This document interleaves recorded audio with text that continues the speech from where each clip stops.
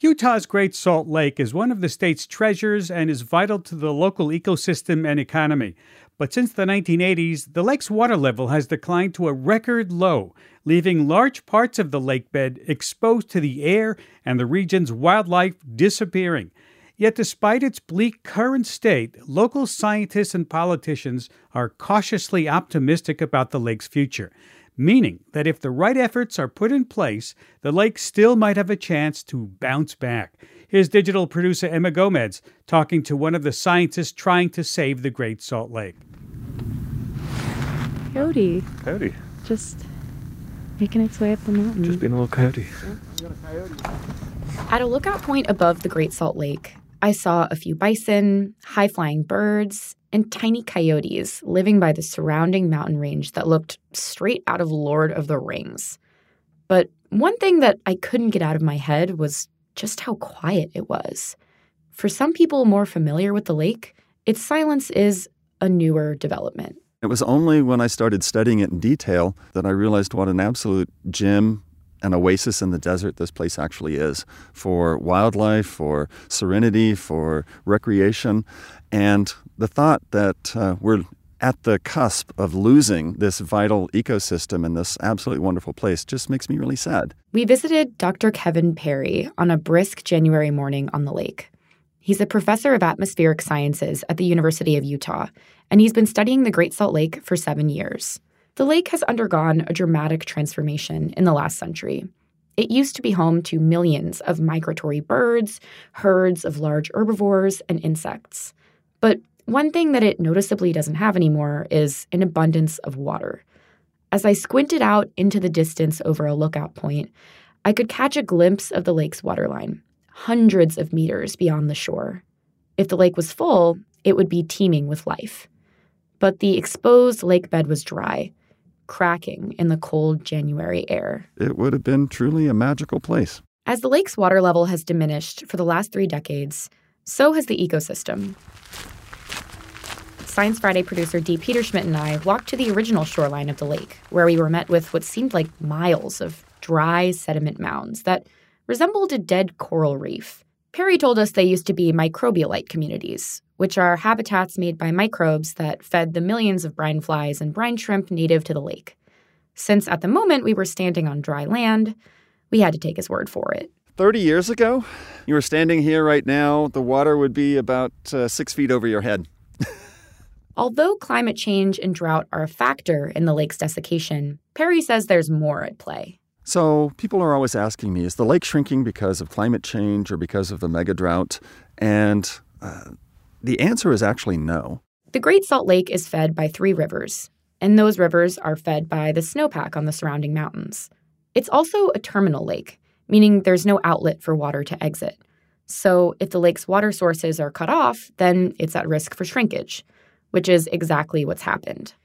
Local residents, industry, and agriculture all rely on these snowpack-fed rivers for water, agriculture making up 87% of that usage. And as the population of Utah increases, more water has been diverted for those purposes. You know, we're the second driest state in the United States, and we use water like we have an endless supply. And we're facing the consequences of those decisions that we've made now. The wildlife biologists have been sounding the alarm about the shrinking Great Salt Lake for, more than 20 years. And it didn't resonate with the public. But that changed when the dust plumes started.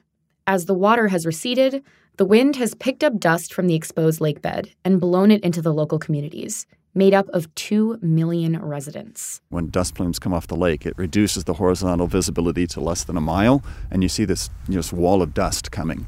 And people had to go wash their cars because of the amount of dust that was depositing on their cars, and they could see it in their gardens and on their decks, and they were wondering, what it is that we were actually breathing. 7 years ago, Perry got funding to study what exactly was in that dust. But he isn't the type to just sit around and wait for a plume to come his way. I'm just not that patient. So what I decided to do was to go out onto the lake bed using a fat tire bike and actually collect soil samples. I ended up riding more than 2,300 miles on the bike to sample all 800 square miles of the lake bed. And Perry discovered something concerning about the composition of the soil. Every single measurement that I took had higher arsenic concentrations than would be recommended by the EPA. As we walked onto the lake bed with Perry, he squinted at the ground and started kicking at the crusty surface. I think you're going to be able to get some dust here. Oh, really?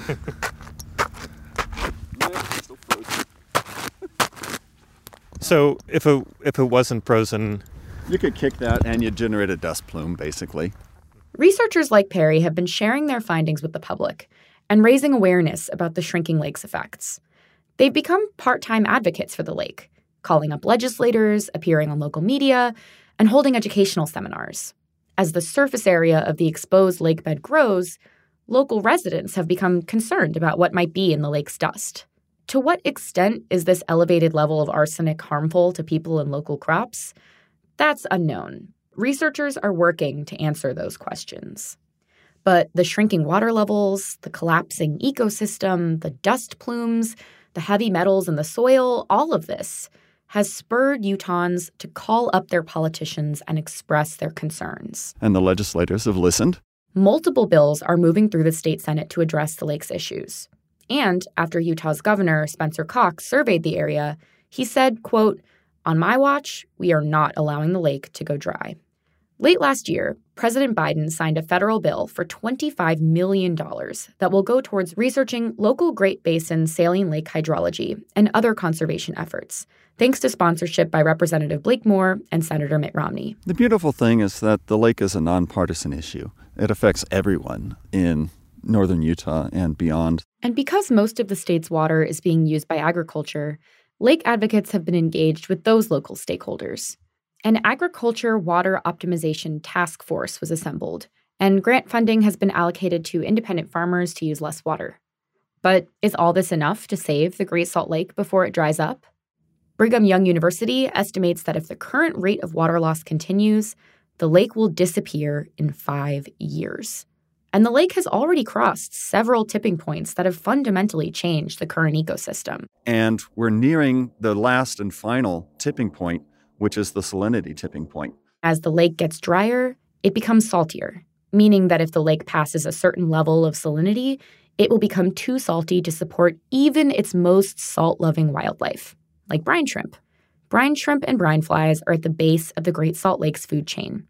So hitting this salinity tipping point could mean food chain collapse.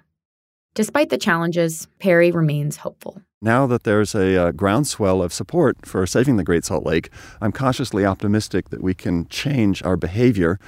We got into this situation from decisions that we made on how we use our water, which means that we can alter our decision-making process and we can actually turn this around. For Science Friday, I'm Emma Gomez. Thank you, Emma. If you want to read about how scientists are working together with politicians and community members to save the lake and see photos from our trip, read Emma's full article at sciencefriday.com/Salt Lake.